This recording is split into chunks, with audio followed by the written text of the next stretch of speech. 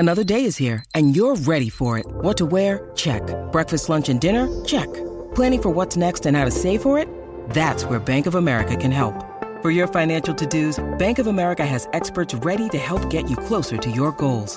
Get started at one of our local financial centers or 24/7 in our mobile banking app. Find a location near you at bankofamerica.com/talktous. What would you like the power to do? Mobile banking requires downloading the app and is only available for select devices. Message and data rates may apply. Bank of America N.A., member FDIC. Hi, it's Craig Fowler here once again to tell you about Manscaped. Christmas is coming up thick and fast, and you need to find some little presents to go in those stockings, or a big present to surprise one of your loved ones. Either way, Manscaped has got you covered. Manscaped is a leader in men's below-the-waist grooming, and they have served more than 4 million men worldwide. Get 20% off and free shipping at manscaped.com with the code TERRACE. Now, if you need a big gift for somebody else or one for yourself, perhaps, Manscaped's best-selling product is a Performance Package 4.0. This gives you everything you need. You've got the lawnmower body trimmer, you've got the weed whacker for ear and nose hair, you have the liquid formulations like the Crop Preserver Ball Deodorant and the Crop Reviver Ball Toner, which maximizes your hygiene routine.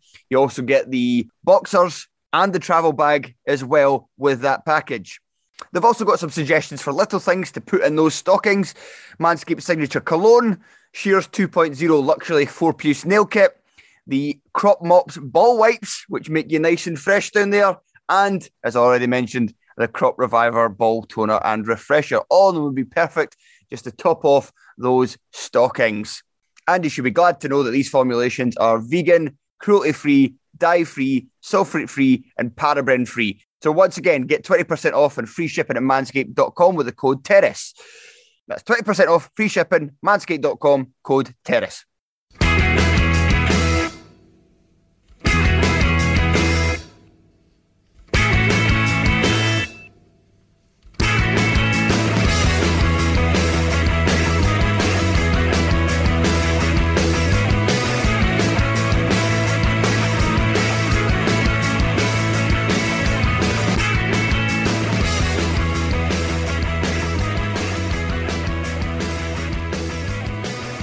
Hello and welcome to Thursday's edition of the Terrace Scottish Football Podcast.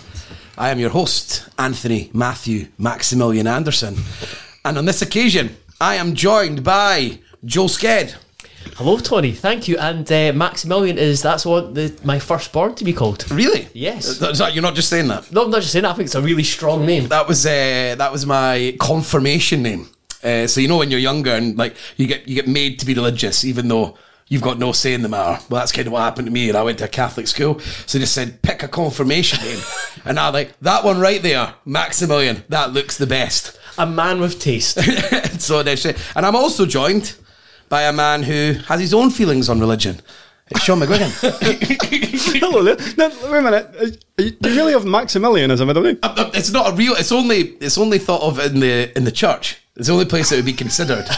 Like it's not like on my passport it says Anthony Matthew Maximilian Anderson, but in my confirmation name was Maximilian, because you just get to choose. So you're in primary school, it gets you into. It's a good idea getting people into religion. So your parents tell you like you've got to do it, and then suddenly you get to choose a new name, and you've got all the saints basically. I reckon when Sean pitched up at school, I don't think he had to choose another name just because his name and the way it's spelt was more than enough. More than enough. Yeah. Catholicism running right through. So wait a minute, how much notice did you get in terms of choosing this new name? Yeah, you got. It was quite a big deal. Obviously, because I went. Did you have a long list? There's like this every single. Every single name. Very clear. So you get every single patron saint. That's what you can choose. You can choose one of their names. So it was your short list. Is it, you can't choose Billy. It was primary school, so I was pretty much, there's Maximilian, that'll be my name. Max. Everything with a Z or an X when you're younger is cool, isn't it? I suppose. Like, I mean, Zebras. If you watch the xylophone. Oh, I got the ladies in primary school. but like in school, like Zach Morris at Saved by the Bell, he was the coolest character in Saved by the Bell. So that became thing. So X's and Z's is what I wanted. Even though I saw that Saved by the Bell's actually back in real life, remade. Not with Dustin Diamond, I hope. Not well, of course. that would be a skeleton. But they've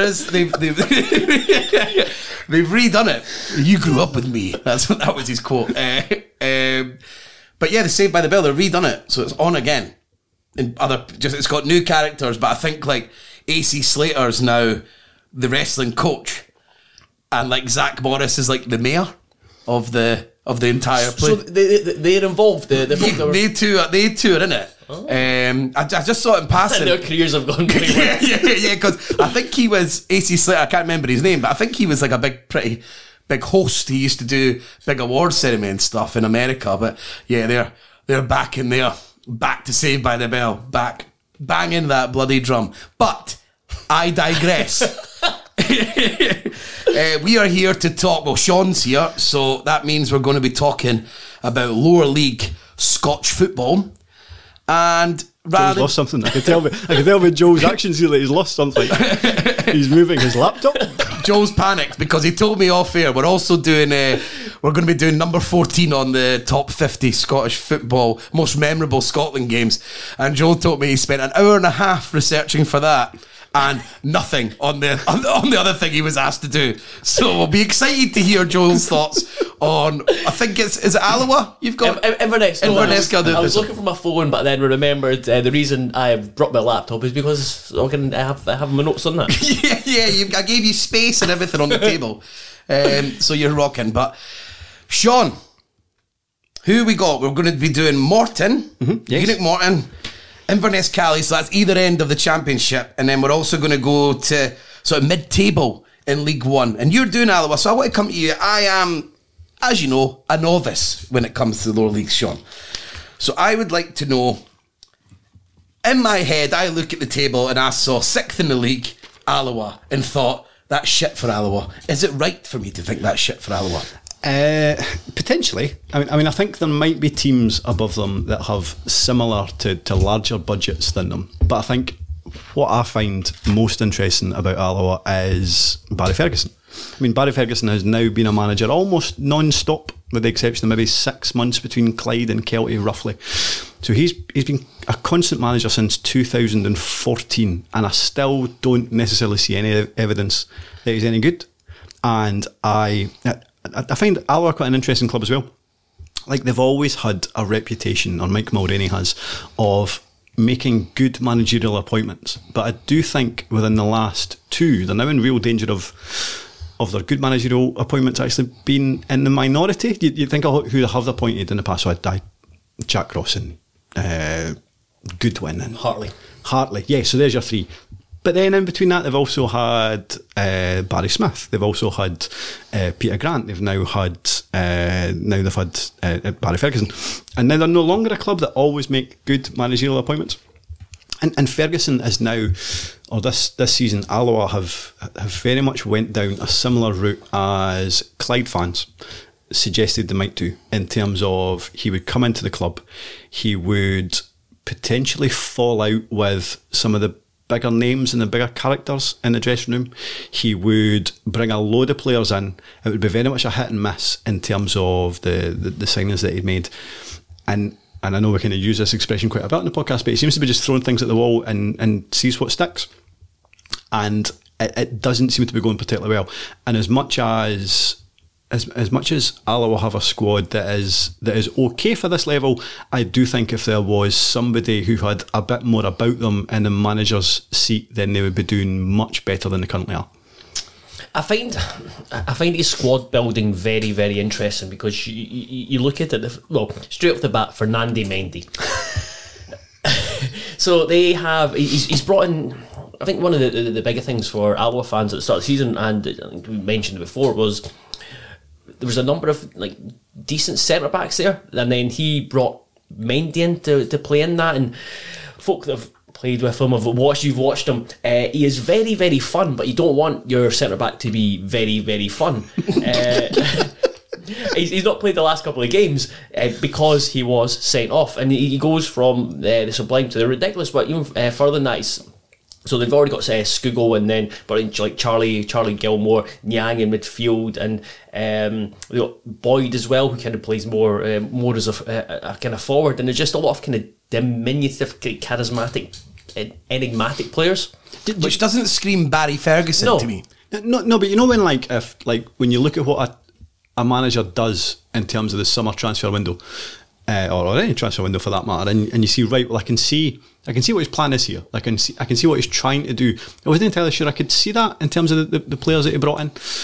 But in terms of Mendy's a perfect example of what Ferguson seems to do throughout his career, in terms of, you had Andy Graham at centre half and Mark Durnan's there. Now, to me, that looks like that would be a decent pairing at centre half.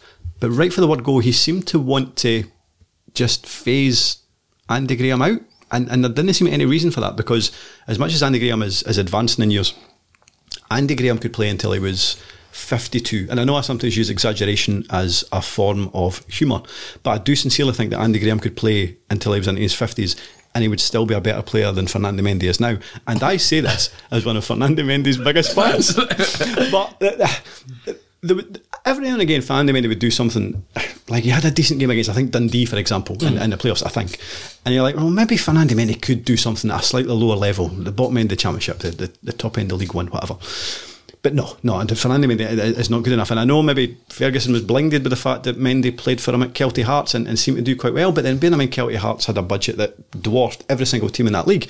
How much defending did Fernando Mendy actually have to do in the lower league? So that's a perfect example of the kind of things that Ferguson gets wrong, and it feels like I thought Alloa's best hope this season was Ferguson had a difficult time of it at Clyde, didn't make it work, has moved on from that and has learned from where he went wrong, but actually is repeating the same things over and over again. I want to come in on Mendy. I spoke with an acquaintance, and he talked about Mendy at Kelty. So he had Ferguson had him on loan at Kelty, and there was times where Tam Scobie would turn and say, he's aging me every day because of the stuff he did, just because I think it was so infuriating for a senior player, just like it probably would be Andy Graham, to play alongside one who's someone who's so erratic. I watched him I think he played in the back three for Raith Rovers at Tynecastle once, and he was largely brilliant, but then you say largely because there's another part to that, and I always think he could play as a centre midfielder, but Alloa have fucking tons. but the thing is that it's not you can go through every area of their team, and there's something that Ferguson has done this season which has largely made them less effective this season. So alienating Neil Parry seemed like an odd thing to do. Yes, he brought in David Hutton, who's a capable goalkeeper at League One. Is as good as Neil Parry?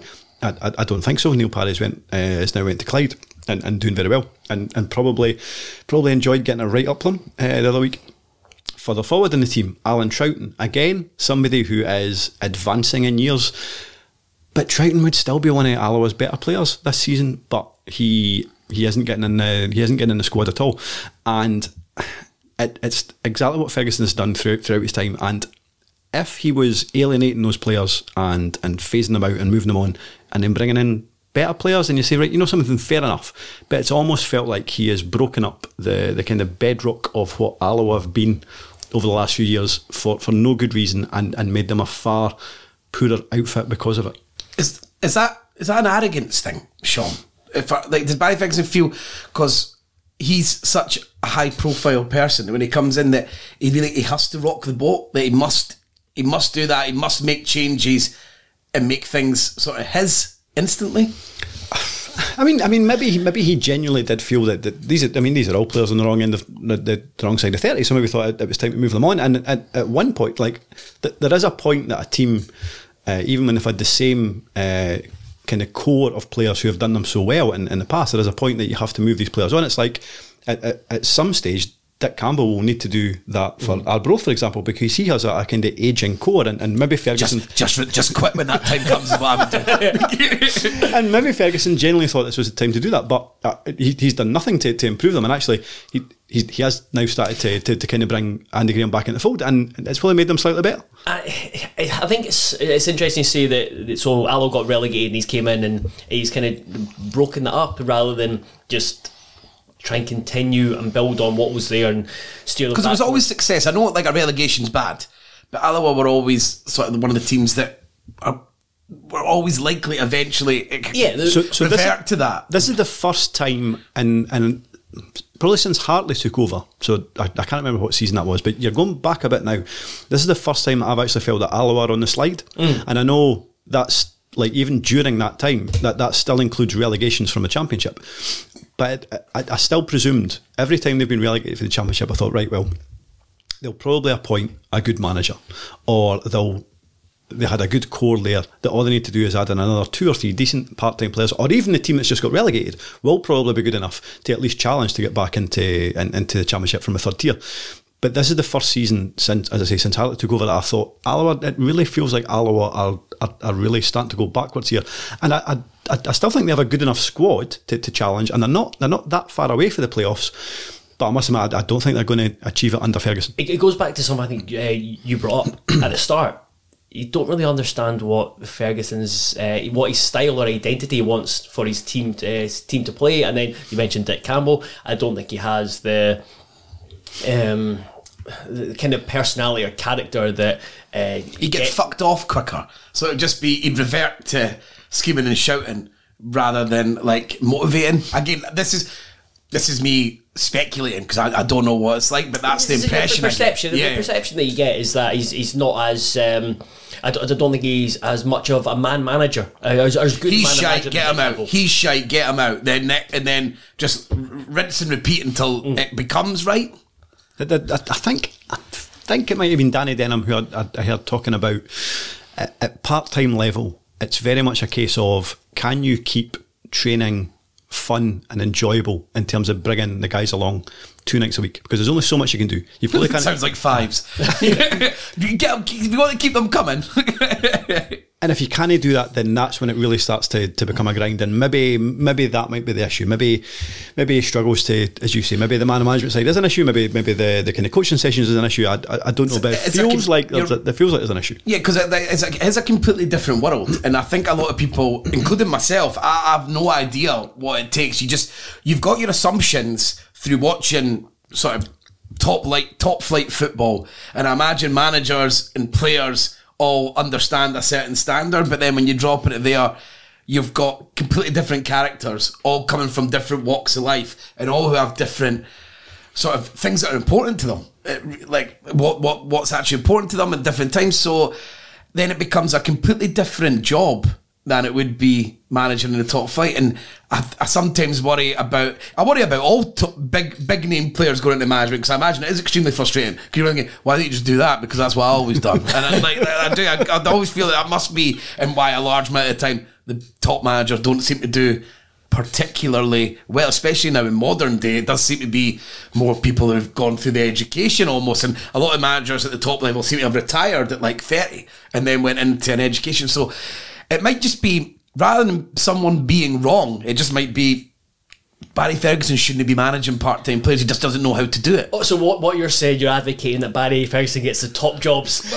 I'd be interested to see, but like maybe he doesn't have it. But I'm making excuses for him, because a second ago I was calling him arrogant and trying to get Sean to do that. I would love him to be Rangers manager. Yeah. I mean, they would lap it up. I imagine Rangers fans, they love their own vibe so much that they would ignore his entire CV and just be bang into it very quickly. Connor Goldson replaced by Fernando Mendy.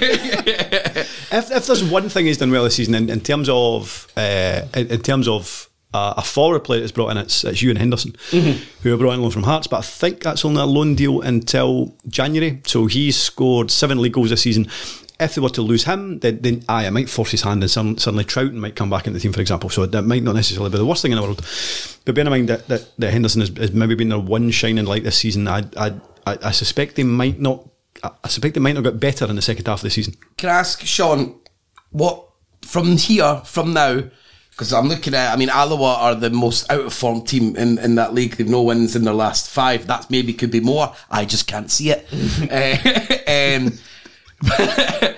But what would be a successful sort of second half of the season for Alloa and Barry Ferguson?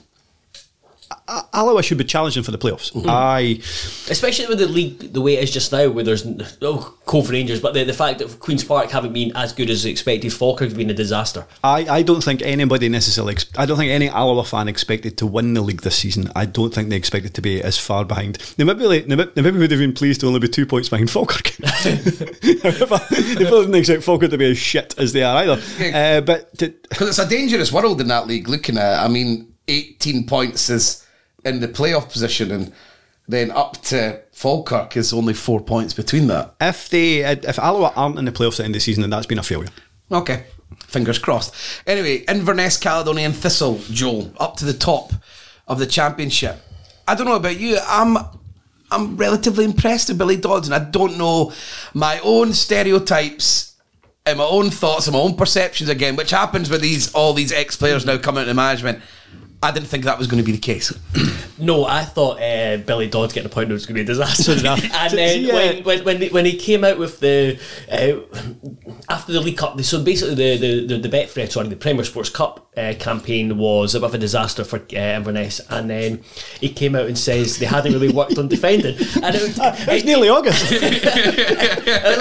It's like almost giving someone a driver's license. We've not really worked on braking yet, but we'll get there. We'll parallel park another time. And alarm bell started ringing, but they started the season off.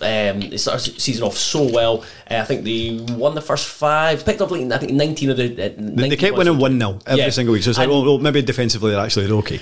That was it. And they played decent football. I think fans weren't overly impressed with that actual performance side of things, but the results they were coming. And you look at the squad that he built. He actually recruited relatively well, because you brought Billy Mackay and Michael Gardine, who we'll probably come on to speak about soon. Brought them in. You think ideal for championship level. They brought in Manny Duku. He showed in spells at Raith Rovers that he could do it. But it started off the first 4 months. Yeah, a spell. Not spells. Kirk Broadfoot came in. Tom Walsh returned. I think he was there previously, and then they picked up a couple of loan signings. So it seemed like their squad was getting bigger. But then, see, I think their squad's got better this season. So I think, excuse me, I think since Inverness have come down from the top tier, almost every single season, it's felt like their budget has got reduced and the squad has got incrementally poorer than the season before. And I've always felt that maybe John Robertson, for example, has managed to make a kind of silk purse out of a sow's ear kind of thing. They've generally performed better than I thought they would. Admittedly, they didn't do very well last season. However, I think this season, now whether he's just managed the budget a wee bit better or whether they've pushed the boat out slightly more, I do think the squad is much better, or certainly better this season than last time around. You look at the guys that they've lost. Daniel Mackay, James Keaton's has ended up going out on loan to Montrose and not getting a game.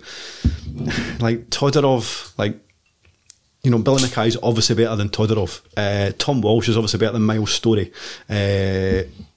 There was laughter about Kirk Broadfoot, but he's better than Brad Mackay. Like, this squad is better. The first team is better than last season. I didn't necessarily expect them to be doing as well as they are. But what I would say is, from the times that I've seen them this season, so when Raith went up there, we deserved to lose. Like, we've only lost a couple of times this season, but we deserved to lose. And even the game at Starks Park, where we drew 1-0 and Raith were down to 10 men in the first half. But regardless, Inverness were the better team, and they could easily have taken all 6 points from us this season. And I think what they do have compared to other teams, and I know it's not like under 15 football, so I know it's not like strength is the be all and end all. But right through their team, they seem to have big players, strong players, and good players. And as much as Raith have that maybe in the back line, they don't have it throughout the team. But Inverness have it right from the forward line, right through midfield and the defence. Like guys like Scott Allardyce, for example, who I think is a really impressive defensive midfielder. Yep. I really like him. But I think that's what they do have over every single other team in the league. And as much as I've said that I would expect Kilmarnock to win the league, in terms of watching them on the day, Inverness have been the team that I've been most impressed by.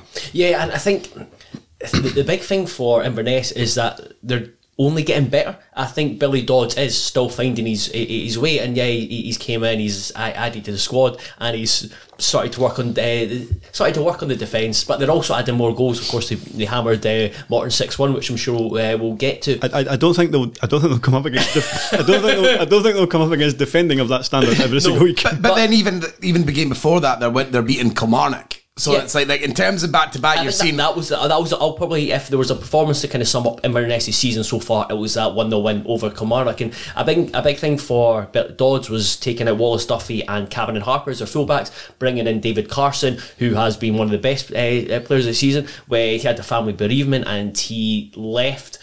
And that's when they hit the wee bump in the middle of the campaign so far. And then they've got Robbie Dees on the left hand side. I was really impressed with him when even before he came into Inverness as a centre back, but he's looked really assured at left back. Kirk Broadfoot, I mean, even in the Premiership last season or the season before, he was still the season before he was good, a good centre back, a strong centre back. And you think in the Championship in Inverness, and it's probably kind of similar like to Berra going to Raith Rovers, that they just have the know-how and they do look a lot better. I think you picked out Scott Allardyce, and I think he has been the kind of the bedrock. If there was a player to almost personify this Inverness side, it's him. And I think he switched between a 4-4-1-1 and a 4-2-3-1, but they've got in behind Billy Mackay, who didn't start the season regularly just because of his recent injury. They did have Gardine again, we might come on to that. So the options right in behind, you've got Aaron Doran, who's getting running games, and we've watched him in the Premiership, Tony. He was a good player. He's always been that stocky player, but he's capable of magic. Tom Walsh in behind, Shane Sullivan as well, another big player, a really physical player, and they are a very difficult team to play against. I do think they're just a team that's going to get better and better. It'll be interesting to see how they do without Gardine, if it is the case that he is. After you finish, I'm going to ask Joe why it might be the case, but carry on. It'll be interesting to see how they cope without him if he is no longer part of the Inverness Caledonia squad, because he's a top goal scorer. I think he's had the most assists. He is. You'd say he's almost undroppable, so he must have done something. Up until very recently, he was far and away their best player, and I did think. And he's just been dropped for no real reason. I did think without him, they might struggle a wee bit. Billy Dodds mentioned it as personal reasons. Personal reasons, yes. You're a journalist, Joe. You might have done some digging. Allegedly, he. Allegedly, with 3 lines underneath it. I was going to say that perhaps if you wanted to know the reason, that you may have to. You might just go online. You might want to go on Pine Bovril or Twitter. Twitter or Pine Bovril will paint a clearer picture, a much clearer picture of Michael. A sordid picture of Michael Gardine's character, and if you know Michael Gardine's past, i.e. the person caught masturbating in the Ross County dressing room, and that's not allegedly. That's not allegedly. Oh wow! When you say caught. It wasn't caught. It was filmed. His colleague was filming him. A teammate was filming. Oh, you mean like Lampard that time when they were all shagging that bird on the video, and he's just standing in the corner wanking. So it's all completely. I don't know what it is. All right, well, you can look that up. There's more things to be found on the internet, of course. But what? So Gardine's just sitting in the corner, deliberately wanking on camera. I think a teammate filmed on Snapchat, and I think and Gardine's and it didn't he delete right away for someone screenshotted. What a shock! I think he was playing with himself, which is just another phrase for wanking, though. But in a more jovial sense rather than a sexual sense. Is that what you're trying to insinuate? Yes, I think so. I don't think it was masturbating jovially in terms of sex at work.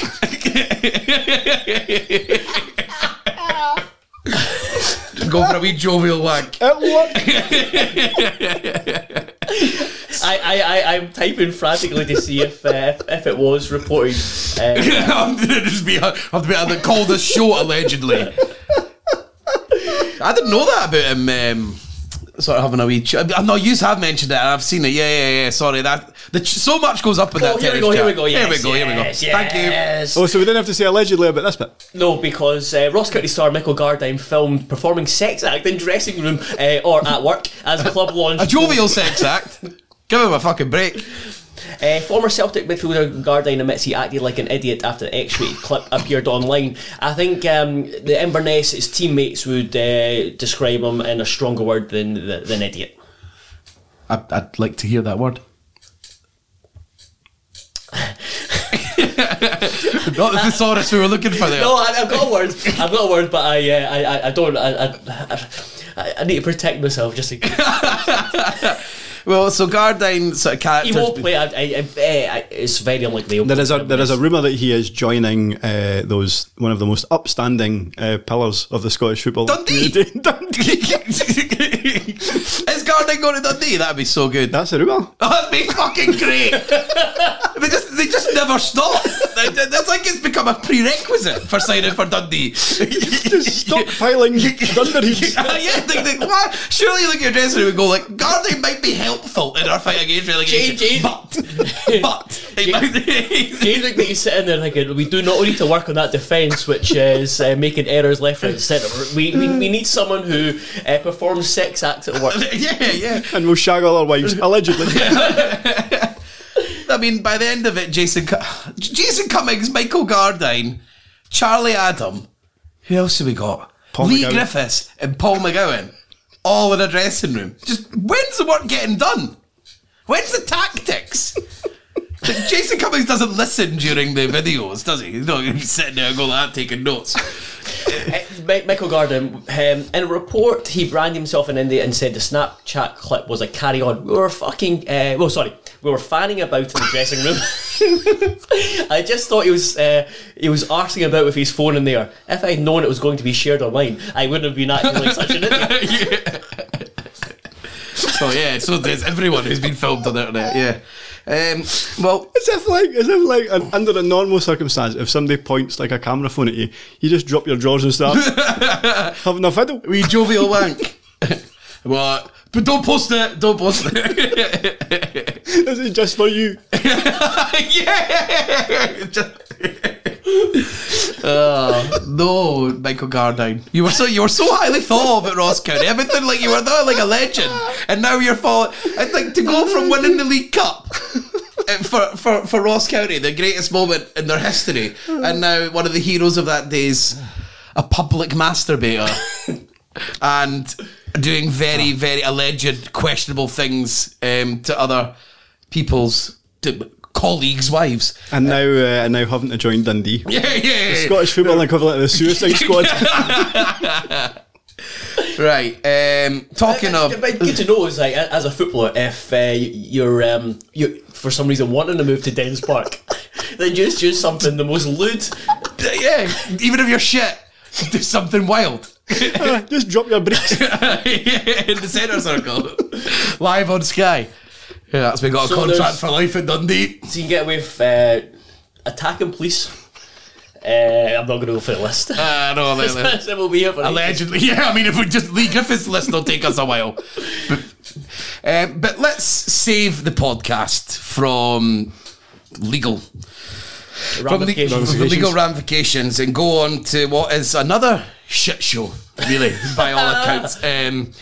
I spoke to, I was on Twitter with well-known Twitterite, I'd say, Evan McFarlane, who was giving me the lowdown on Greenock Morton. So we've got a team that's in its first season of fan ownership, which is exciting and it's part of discussion and its own thing. And the most important thing the board had to do was get the manager right, and they've just made a complete arse of it.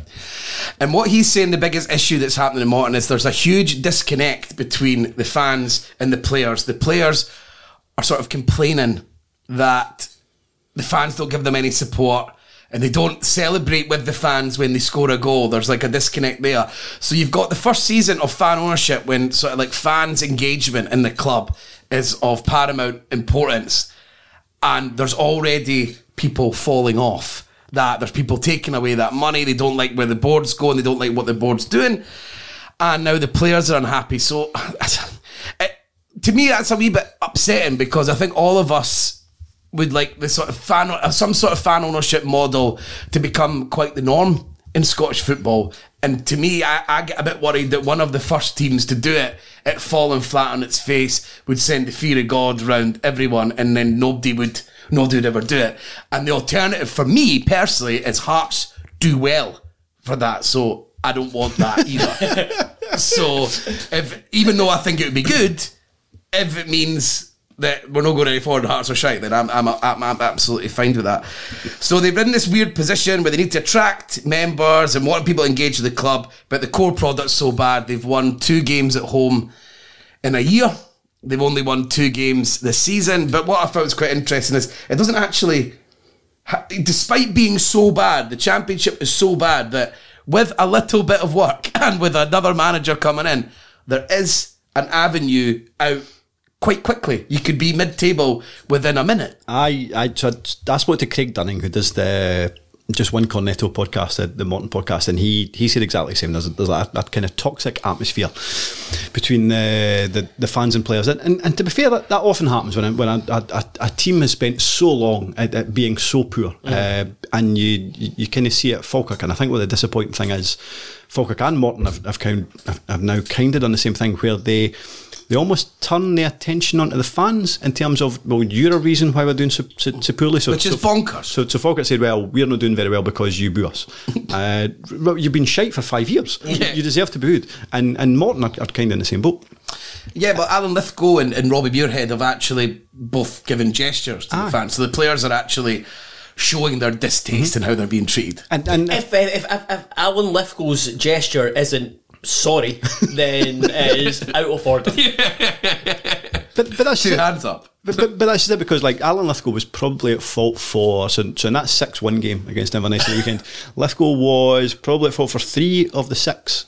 Robbie Muirhead has done very little for Morton. So again, he should be very apologetic rather than kind of gesturing to fans. I think what the thing about when you get into this kind of toxic atmosphere between fans and the club, you're only 1 or 2 good decisions away from resetting it.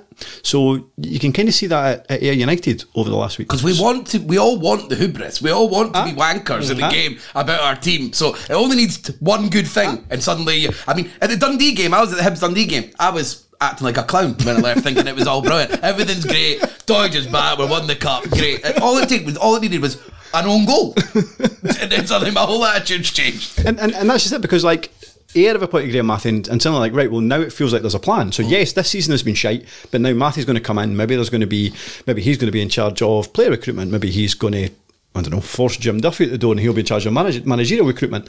It feels like there's a plan in place, and maybe the future is not going to be so bad. If Morton can appoint the right manager, then they'll probably get in the right place as well. But don't you think the issue is that the team isn't very good? So you go to the 6-1 loss to Inverness, and it was the second goal. When they went 2-0 behind, the reaction from the Morton players was incredible. So there was boys down on the ground, slumped. This other kind of keeled over just out on his knees, and then there was one player who was kind of gestured to the defenceless, like, what are you doing? And that's the second goal, and that seems like something that you'd see where like last minute when it was like 4 or 5-0 or something. And without trying to make excuses, they already have a kind of interim manager who has already suggested that he doesn't want to be the manager, so they know they don't have to impress him. Perhaps there's players in there that actually did have a good relationship with Gus McPherson. I don't know, but I totally agree that the team seemed to give up. Certainly at maybe even at 2-0, they gave up which is disgraceful, really. Considering all things. However, when you compare this squad of players to the other teams in the bottom 5 of the Championship, out with Dunfermline, is it a squad that is that much poorer than Queen of South or Hamilton, for example? Then no, I don't think it is. So again, if they can bring in the right manager, then I still think that Morton have a decent chance of staying up. That said, bear in mind, the only team that finished below Morton last season was Alloa, an Alloa team that were very poor. I thought this squad needed reconstruction, major reconstruction, and that didn't happen, and that very much falls into Gus McPherson, and that was his major failing over the summer. The fact that I was hearing that Jack Hamilton was one of the better or the best Morton player this season, I was thinking, there's trouble there. So watching the highlights against Inverness, it looked like he was playing with foam fingers as gloves, go Knicks, and then as the ball just flat through his just poking the ball away from a corner. I thought he was unlucky at the first goal. It was really across into the box. It come back off the post. I look at maybe hit him at the back or the back of the head, and then it went in. However, it might have been, there was so many goals, I'm starting to misremember when they all... Fourth or fifth. It was maybe the third or fourth that seemed to just go through his hands. In fairness, he is at a difficult month ever since Robert Borthwick said he was the most underrated, one of the most underrated players in the Championship.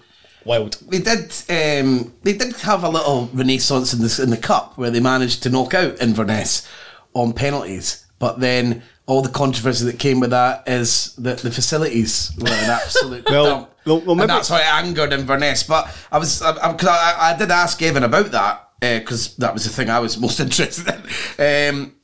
So he's saying that it's been like the biggest talking point over the last week, and people saying it's a disgrace to house away teams anywhere else in capital. We need to bin off the hospitality until the restrictions disappear or someone donates us fancier porta cabins. There's not a lot else we can actually do at the minute. Is that okay to say? Is that seems reasonable to me? They're tin huts, so you just imagine Inverness players in there, and then they're just there's like down at the docks, and it just gets lifted up onto a boat. 36 hours later, season 2 of The Wire.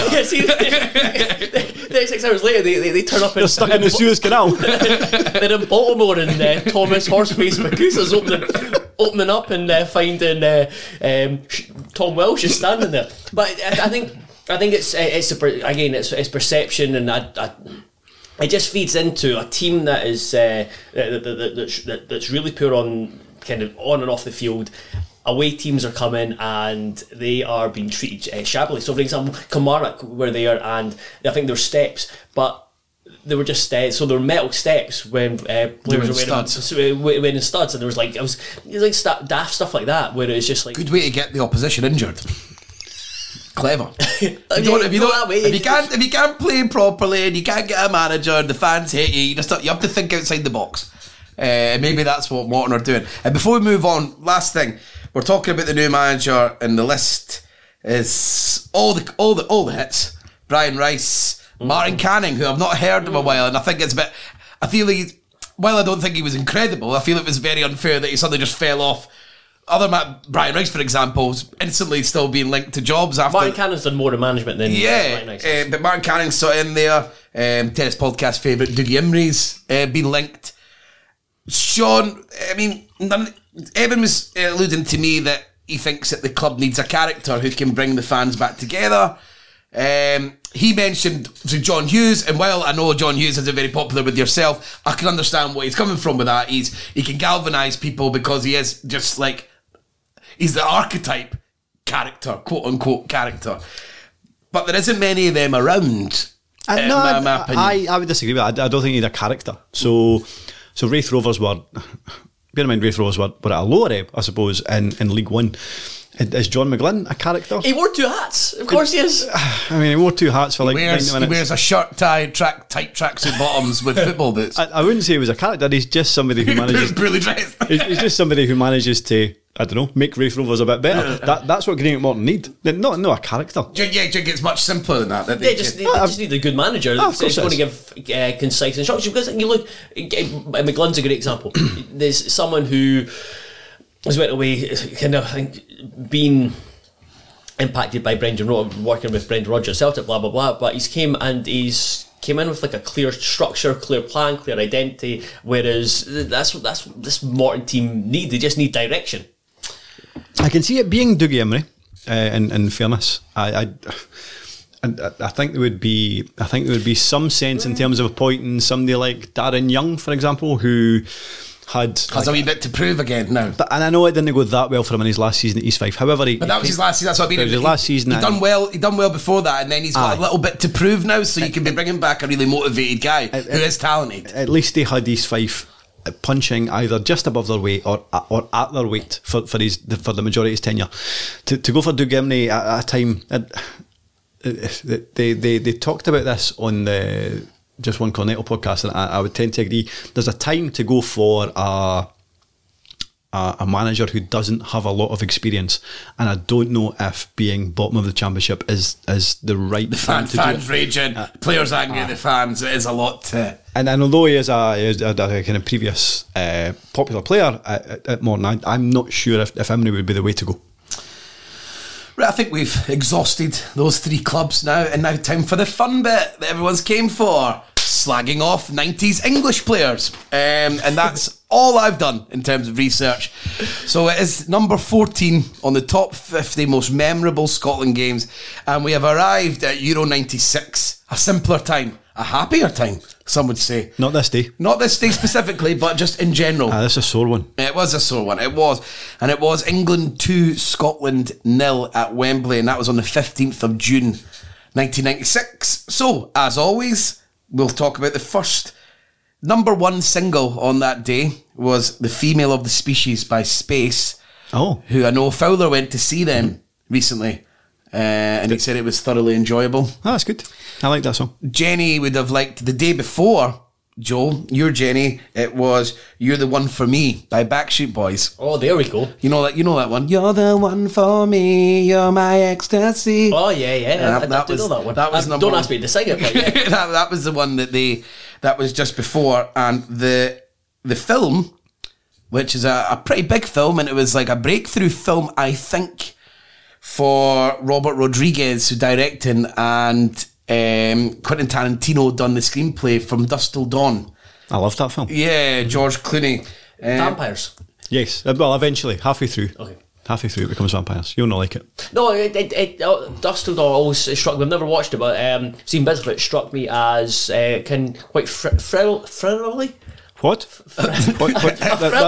That's not a word. A thriller that turned into horror. Aye, so it's a genre. It's a genre swap. Yes. After about 45 minutes. Yeah. No, I really enjoyed it. Yeah, I watched the first 45 minutes. Yeah, because it's two crooks who have to flee, and they end up in a town that's predominantly vampires. When Selma Hayek changes, that's when you'll have to switch off. Selma. Thelma. Just ask Rob McLean. Moving swiftly on. Yeah, so we had the game. I'm going to go back to Rob McLean. Week 6 goes watching Dusk Till Dawn. Right, Scotland. We had played the Euro 96, and this was a big game. What had happened in our opening fixture, Sean, if you remember? We had drawn 0-0 with the Netherlands, which, if I remember correctly, only really came about because we got away with John Collins essentially catching the ball on the goal line, and the Netherlands not getting a penalty, which I was all for. What I would say about this team was I've had a lot of debates down the years about with some of my pals who are big Scotland fans in terms of the kind of 96 team and the 98 team, and kind of every kind of iteration of Scotland in terms of how many modern players would get in this 96 or 98 team, and very few would until very recently. I kind of went back and checked because I knew we had an incredible defensive record, both in 96 and 98, so I think we only conceded 2 goals in the World Cup qualifiers, which is very good. We only conceded 3 for Euro 96. Admittedly, I'd forgotten that both the Faroe Islands and San Marino were in a qualifying group, so maybe it wasn't impressive as what I thought it was. The absolute jackpot of international football. But under Craig Brown, we did not concede a lot of goals, and I went into this game, I was reasonably hopeful. I think why I hold this game in such disdain is because I'd started working in a pub. I was about to say, I'm trying to work out how old you were. I had a mortgage, I'd been divorced twice. No. So I started working in a pub, and my shifts would generally start at 8 o'clock, so I'd normally do 8 till 1. So I was working 8 till 1 that day, so I'd went out, started drinking before the game, and was still sensible. So I think I stopped drinking about 5. But I had to go out, watch Scotland lose to England in these circumstances, then start my shift at 8. So by about kind of 9, half 9, actually my hangover was starting to kick in. It was a bad day all round. That sounds horrible. Joe, what's your memory of it? How old would have you been? About 9? 7. 7, yeah. 7. I remember getting driven to, I think, my mate's house. You were driving at 7. My God. Wee booster seat. See over the dashboard. Beep beep. He was in one of those Fisher Price. Pushed down by my dad. Push him down. I was 7. Roaring about the streets of Haddington. I was driving down Haddington High Street. Nipped in a Ladbrokes, put a lucky 15 on. Bought a bottle of Smirnoff. I was driven to my friend's house, and my only clear memory is just the streets were dead. It was absolutely dead. Yeah, I rushed from home for school. I was 10. It was a Sunday. Maybe 9. Was it? Saturday, I think. Maybe I lied then. Maybe 98 was during the week, wasn't it? The World Cup. When was I at school, Sean? Tell me. The Brazil game. Oh, I I think can't. Brazil game was a Friday. Possibly. Yeah, so I think that Friday. maybe I'm getting mixed up about the two, but yeah, I don't really remember it all that. I just remember literally watching it.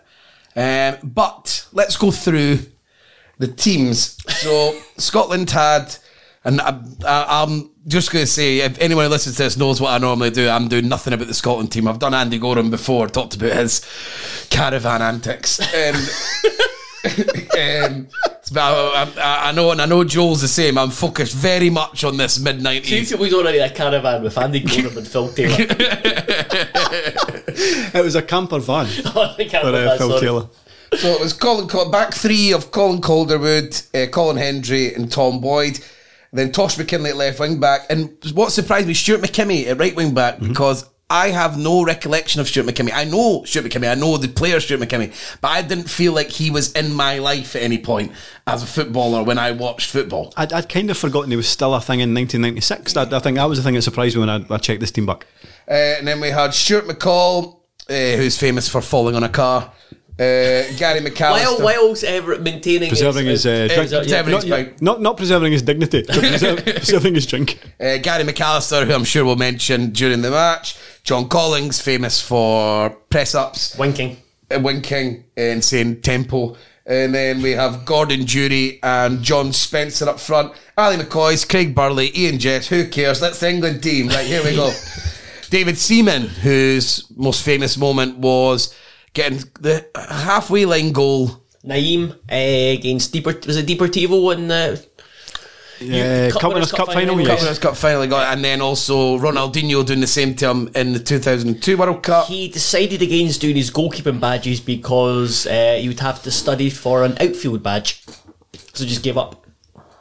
What? So to get, I think to get your goalkeeping, like to be a goalkeeping coach, you have to go through at a certain level. You need to go get your badges, and you had to go do outfield stuff. How would that put him off? Who cares about outfield? All I care about is goalkeeping. He's a master for the art, Sean. Then we have Guy Neville, who we all know, who's went on to have Yeah. a sort of huge media career. He's just basically feels like quite a overbearing presence now in all walks of life. Not that I'm saying I dislike Guy Neville, just that he is everywhere. Seems to hate his Tories though, so I'll give him that. Give him that. And then now we can get on to the good ones. Tory Adams, right? What do I have here? So you know when I first seen Tony Adams, the big thing that stuck with me was he had a relationship with Caprice. Aye, that's unusual. Fortunate. Did you want to feel really uncomfortable? Do I want to feel really uncomfortable? Yes. No. Oh, I'm going to make you feel uncomfortable anyway. Tony Adams uttered this line when talking about his breakup with Caprice. Sex can be such a drug and could have kept me in the relationship. What? So it could have kept the sex, even though I wasn't going to insinuate the relationship was so bad and shit, but the sex was so good that it could have kept him kicking about with Caprice. Well, maybe he shouldn't have been such a weirdo. Then he could have kept having sex with Caprice. Should have crashed his car into a wall. I don't want to go into it because Tony Adams had a lot of demons, and Yes, but the fun thing is that it is good to laugh at now because he is totally reformed. He lives in the Cotswolds now. I think he says walks around Gloucestershire really help him out, and he feels great. And you see him on the telly now. He comes across like, I don't find him overly interesting, but I mean, he comes across nice, jovial, a man comfortable in his own skin. So he has recovered, which makes it okay to talk about this. Apparently Caprice stays in the Cotswolds. I watched her recently, which made me think of Tony Adams, in the worst movie I've ever seen called Christmas in the Highlands. She makes a cameo appearance and she is dreadful. Caprice is in it. Sorry? Caprice is in it. Caprice is in it. She's dreadful. Oh yeah, because Jenny was doing this on Twitter, all going through all the But she was still the best thing in it. So the headline in this Mirror piece is Arsenal legend Tony Adams admits drunken sex on a bonnet, but says Gloucestershire keeps him sober now. As someone who often writes headlines, that is wild. So like this is quite that's quite why have you lifted? So I went to a party in Essex, took loads of gear, smoking weed, pissed, possibly hard drugs. And the gear, you've already told us about the gear, so I'm assuming it is hard drugs. But maybe he's meaning heroin, I don't know. He told the time, and I had sex with a girl in the car. He said, Dad came round the next day and said, you drunk bastard, everyone's talking about you. You're shagging this girl in a car bonnet. Who do you think you are? The shame on the family, because it was in a blackout. I went, you're off your trolley. Don't be ridiculous. Yeah, I had a few beer with my mates. Went to a party. And I've gone to my grave going, no chance. But I went to an AA meeting in Hong Kong. And this guy came up to me and said, last time I saw you 20 years ago and you were shagging that bird outside the party. So brilliant. Like, so he's doing well, and then 20 years later someone's confirming is what he probably thinks of as his most shameful moment, but thought people were just doing it for a laugh, telling him it. I'm going to bring up his most shameful moment. Alright, you remember when he was Granada manager? Oh, and there was that the video clip that came out, and he was we obviously didn't speak Spanish. He was trying to show them what to do, and he just looked like he was dancing. Oh yeah. Is that when the players were slagging him off behind his back on the bench? Yeah. There was something the players were doing behind him, and you could tell that like he was just a figure of fun. By the way, that guy shagged the bird on in the background. on up on it. Then we have Stuart Pearce. So he was like England under 21 manager, what felt like forever. Like all England under 20 managers, they stay there for ages. Nobody's career ever goes up. Even when they're rubbish. Yeah. And didn't deserve to get the job in the first place because he was terrible. Man City manager, he brought in David James. Do you remember when he took a My Little Pony into his dugout area because he said it was a lucky. Like a lucky mascot well, like from his daughter. Yeah. Fair enough. And I'm fairly certain they got made up. Absolutely. There's another door. They got absolutely annihilated. and then the camera just panned to it. And just black hair. And the My Little Pony was just upside down and lying on its back. They just turned around and slapped it. I think it's Pierce. He's a questionable egg. I don't know much about Pierce. I just he racially used Paul Ince. Oh, and they played in the same team. That's an interesting one because there's a few like Andy Cole's not here, but obviously Terry Sheringham had a huge falling out with Andy Cole as well. Tell me more about Stuart Pearce and racism. I think it was he did it. He admitted it. To be fair to him, he didn't try and play it down. He admitted I'm not aware of this. I didn't know this. Yeah, I don't like him, but I'm happy to dislike him more. He admitted it and said it was completely out of, well, not completely out of character. Just said it was uncalled for. Yeah, but his brother was a member of the BNP. No. Oh no! I think they're not very good. They're not very nice, are they, Sean? I don't know much about politics, but I know I'm certainly not a fan. Stuart Pearce ended up doing the pizza advert with Gareth Southgate because that happened. A good laugh. Yeah, I'm a good laugh. And Gareth Southgate laughed at himself, and Gareth Southgate seems to have become almost like a figurehead of football, and he seems to have met all these people in the 90s that he played with and go, no, I think if I'm going to be the figurehead of another group of young Englishmen, I'm going to do a lot better. And by the looks of things, he has achieved that. Then becoming Paul Ince, who insisted on being called the governor.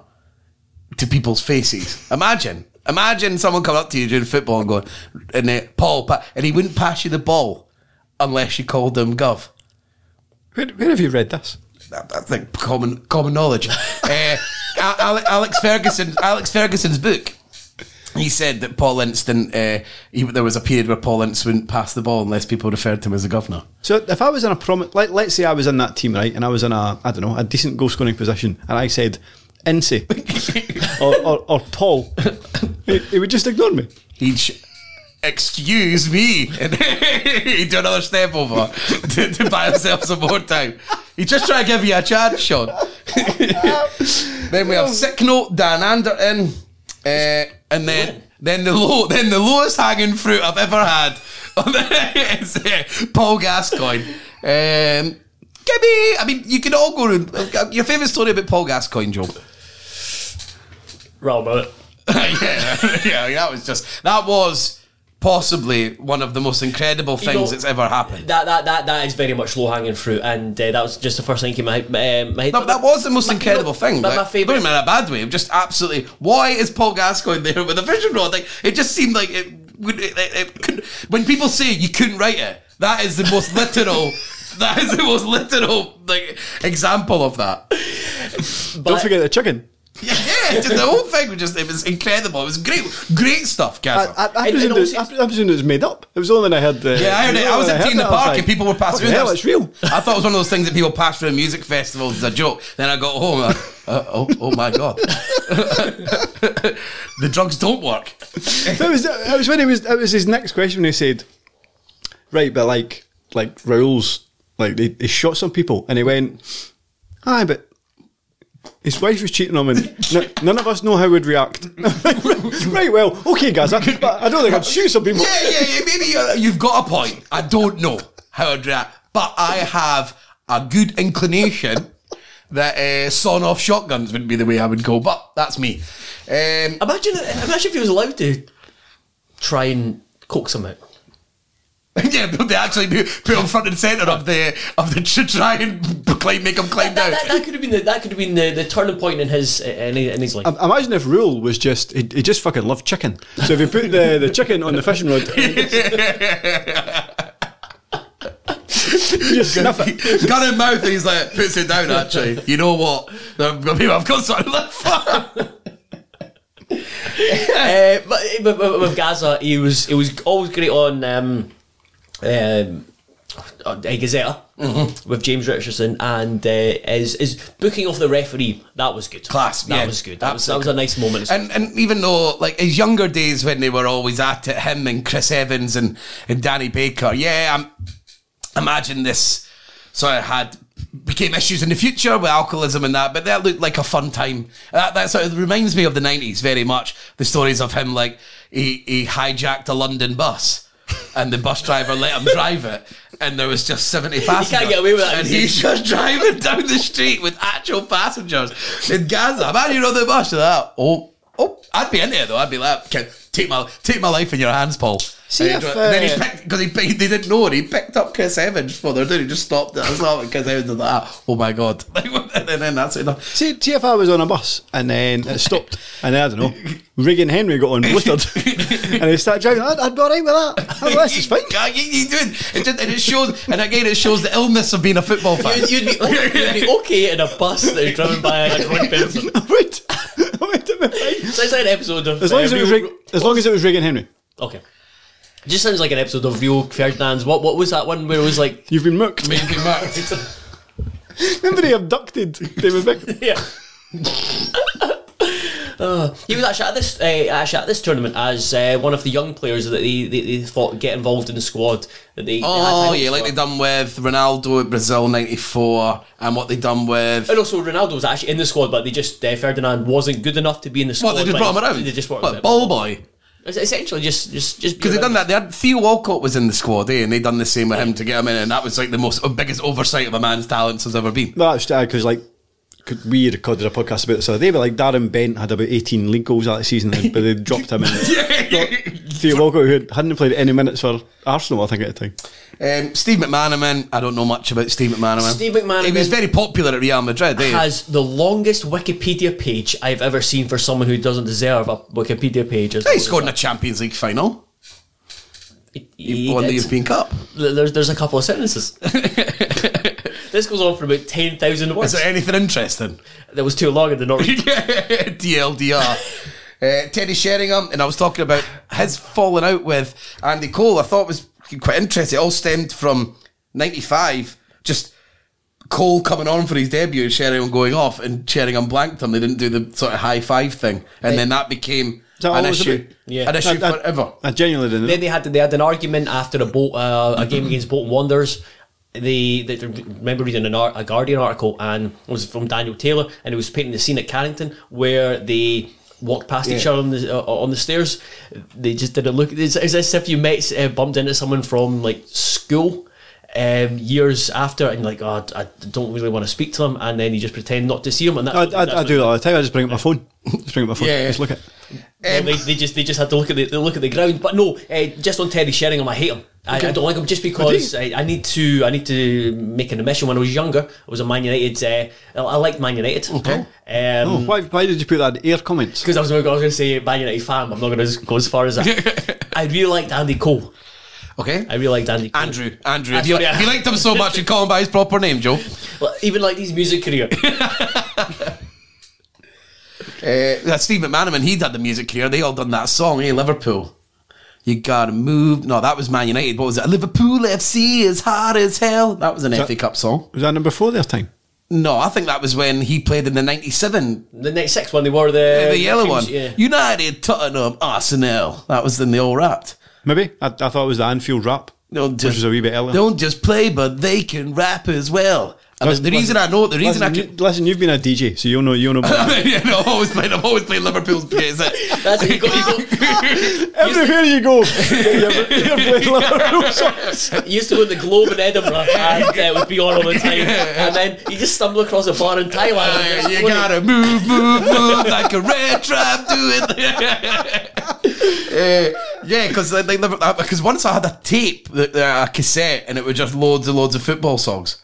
It wasn't a now, but it was like an example now, and it was back when people used to make it. So it had all the classic ones that you would know. You're playing for England, all that one, but it also had we're going to make it a blue day, Chelsea, all those FA Cup ones. So did these it have etched into my mind. Did it have anything from Dunfermline? No, it was very much England related. Did it have their version of the theme tune to EastEnders? No, but could you talk me through it, please? Come on down to East End Park. We'll try and score a goal, and no one can stop us. Something like that. Apart from whoever we're playing. Coming down to East End Park was definitely the start of it. But then, going back to Teddy Sheringham, so Andy Cole was saying that they came to blows once. But just as much as I believe that this happened, you can tell it's just so much from Cole's side because he's talking about Roy Keane. So they're shouting at each other because Sheringham's blamed Cole for a goal conceded, and then Roy Keane comes out of nowhere and puts me up against the wall, and he's shouting in my face, "What the fuck are you doing, Coley? Sort yourselves out. We're a team." Roy Keane wouldn't say that. Roy Keane would not be. We're a team. He'd be just in full blast going fucking mental. So I don't quite believe that. But yeah, they totally despise each other. Bearing in mind the only other time that I absolutely know that Roy Keane was involved in an argument, he told Mick McCarthy to stick it up his bollocks. I can't imagine that he said, "We're a team." just I'm not having this, Andy Cole. I'm very, very sorry. And then we finish. Alan Shearer he puts his arm up when he scored, and we've got Jamie Redknapp. Jamie Redknapp's done all right for himself in a way, because when he first started, I always thought he was like the bimbo, and he was there sort of like the eye candy. A himbo, yeah, if you like. But he's not too bad, and he's stuck around for a while, and he's managed to manoeuvre himself into being in that league, that insufferable League of Their Own gang, that whole gang, the sort of James Corden disciples.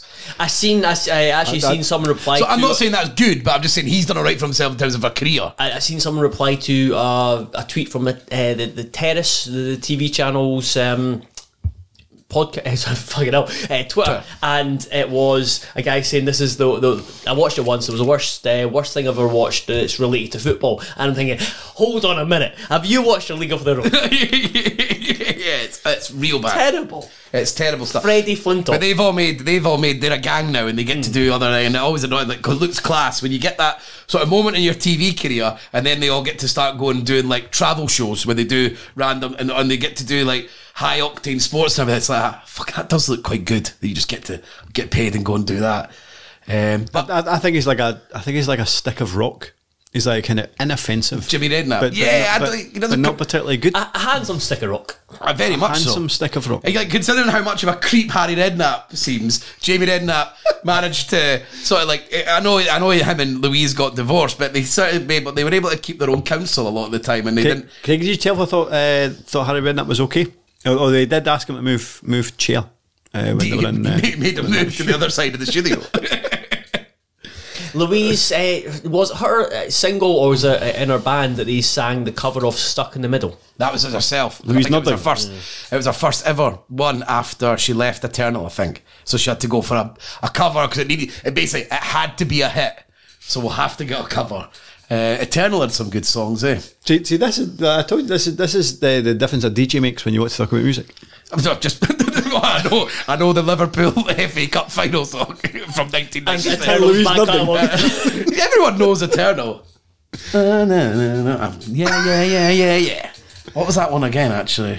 Is that how it went? Let me be, if you let me be. Oh yeah, no, you're right. That's a good song. Wanna be the only one to hold you. Wasn't Louise in that? She was in It's Eternal. an Eternal, eh? Now you're the son of a man. Good song. Steve Stone. Much better previously. Yeah. Steve Stone, he played for Nottingham Forest. And then Sol Campbell, who's become sort of like one of the most almost bizarre men to live. He's so, I don't even mind him. He's funny, just the way he carries. It's like he's almost like a Chris Eubank character. Right? I don't want to use the word weird, but I'll tell you what, weird is a way to describe him. He's a weirdo, yeah. He absolutely. If you look to my left, Sean, you'll see something about Sol Campbell's brother you might find of interest. Before we get into that, so there's a couple of things because for someone so talented, he's had his fair share of kind of being in the public eye and embarrassing moments, because there's the whole thing about him just being turning to shit for Arsenal and then just disappearing.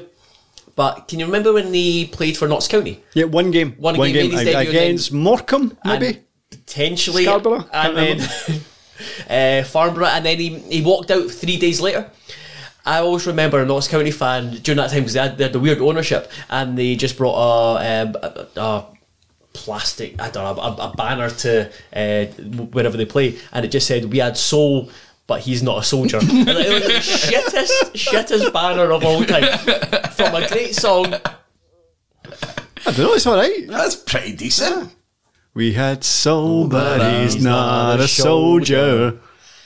That's what I'm saying. It's a great song, but just a shit banner. And you were telling me off here, Joel, that he tried to run for the Conservatives, but he never made it. So yes, he was. He tried to.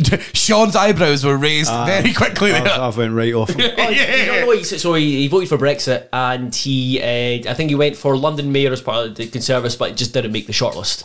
So, well, I never. You can't make the shortlist of the very recent Tory MPs. You're probably not good at politics. I imagine being so weird that the Conservative Party won't have you in their ranks. His brother, Sol Campbell, his brother sort of defended him. I think the word feverishly is the only way I can describe it. Because his brother actually got jailed for 12 months for attacking a university classmate who suggested that Sol Campbell might be gay. How did they attack him? He kicked his victim senseless, shattering his jaw and several teeth during a local football club training session. Similar to all training sessions in Dundee. So was that a teammate? Yeah. So it's a guy that he played with at uni, and the injuries would probably have been much worse if others had not pulled the extremely aggressive defendant away Snaresbrook Crown Court in East London herd. So he did not like his brother being referred to as gay. How do you find these scandals with football players? Because I've tried it. Like I've tried it on the kind of World Wide Web, but you must have do you have access to I just write people's names and scandalous. It's on the dark web. Is this the kind of dark web? You just type in a player's name and then scandal, and then everything comes up. Sometimes you have to do a bit of digging. Sometimes I've tried it with this kind of Scotland top 50, and I don't get anything. And it's just in the fucking Guardian. It's hardly like I went into the. Mind you, in saying I'd like Scotland nil, England nil for 1878. Boys died on the Forth Road Bridge. Like, how'd you Google that? How'd you Google that? See, I had one there that was like... Just got this image of you dialing up your like AOL, waiting for it. It's like, I want to hear what Steve Stone's been up to. I just want to know how Tony finds all these things. Well, dark web. It's my little secret. This is my little thing. We've barely talked about you. Yeah, we got beat 2-0. Gaza done the flick over his head. Gary McAllister. I mean, everyone knows this game so well. I mean, we barely need to touch on the points that happened. Did you actually watch the game, Joe? Yeah, so a couple of years ago, and I know he drove to it. He drove down to London. 7, drove all the way down. The official price has got a good thing. I think so. I think ITV re-showed it just prior to the Euros, but it was a couple of years ago. I remember there were, it started lockdown, and I think ITV were just going back through their back catalogue. They had space to fill, of course. Yeah, of course.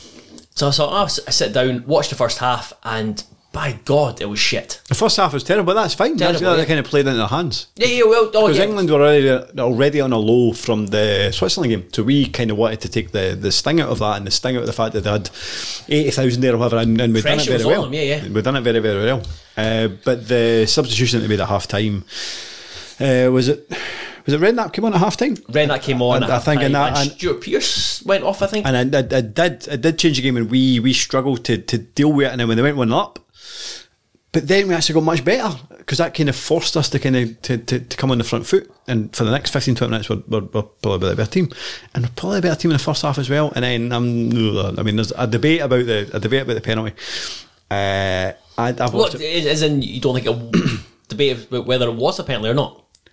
So I watched it again about 3 or 4 times today, and I couldn't quite work out if it was a penalty. Because I was interested. But I watched it with the English commentators. I thought it was a penalty, but so did I. Tony Adams, he was still on the ground. He looked like he did a diving motion. Tony Adams was probably one of the players who kind of reacted to it least. But there was other players who were like, no, that's not a penalty. Because he seemed to just be lying down, and mind that Chelsea celebration they did, and they were just, he was kind of in that position, but he just did like the diving motion. But I thought it was a Stonewaller. I wouldn't say it was a Stonewaller. I thought he might have got a toe to the ball. And then Gary McAllister steps up, and then far away, miles away in a room, Uri Geller. He was in a helicopter. Was in a helicopter above it, yeah. Honestly, fuck Uri Geller. And Uri Gallagher, Uri Gallagher. Uri Gallagher. I think the outcome would have been a lot different if it was Uri Gallagher. Uri Rennie.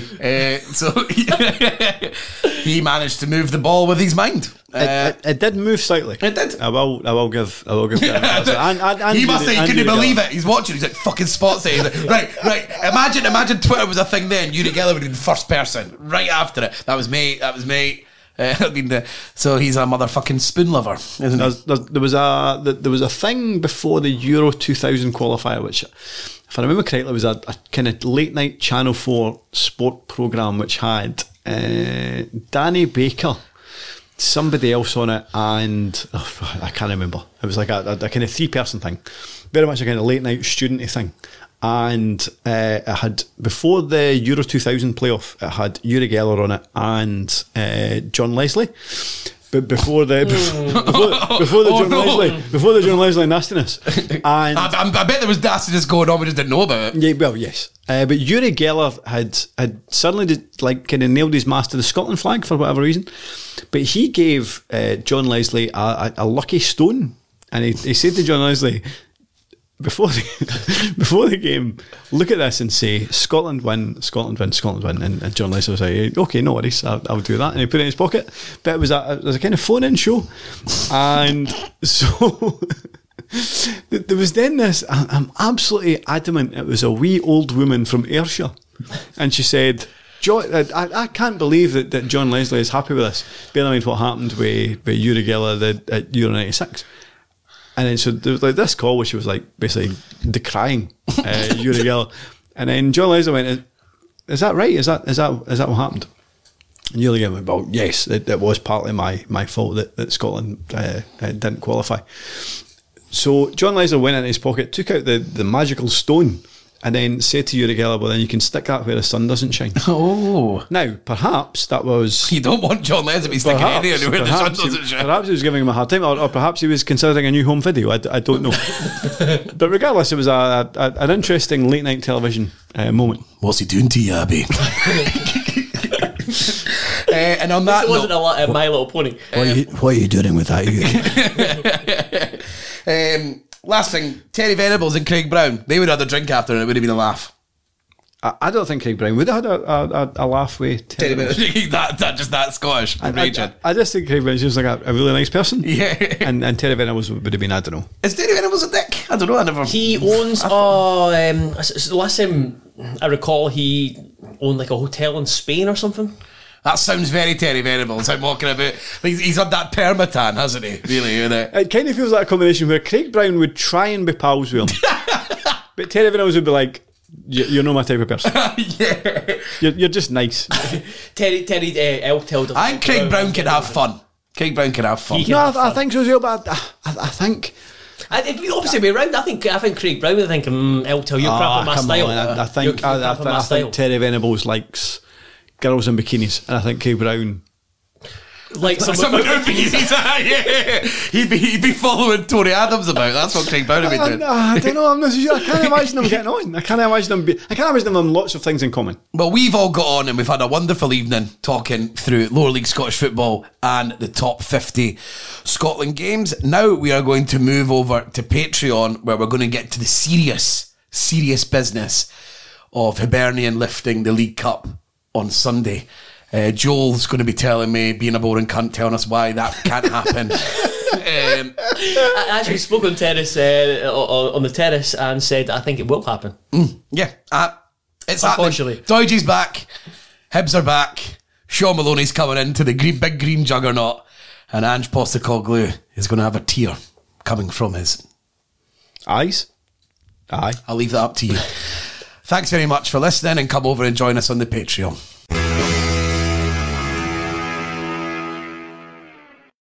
Sports Social Podcast Network.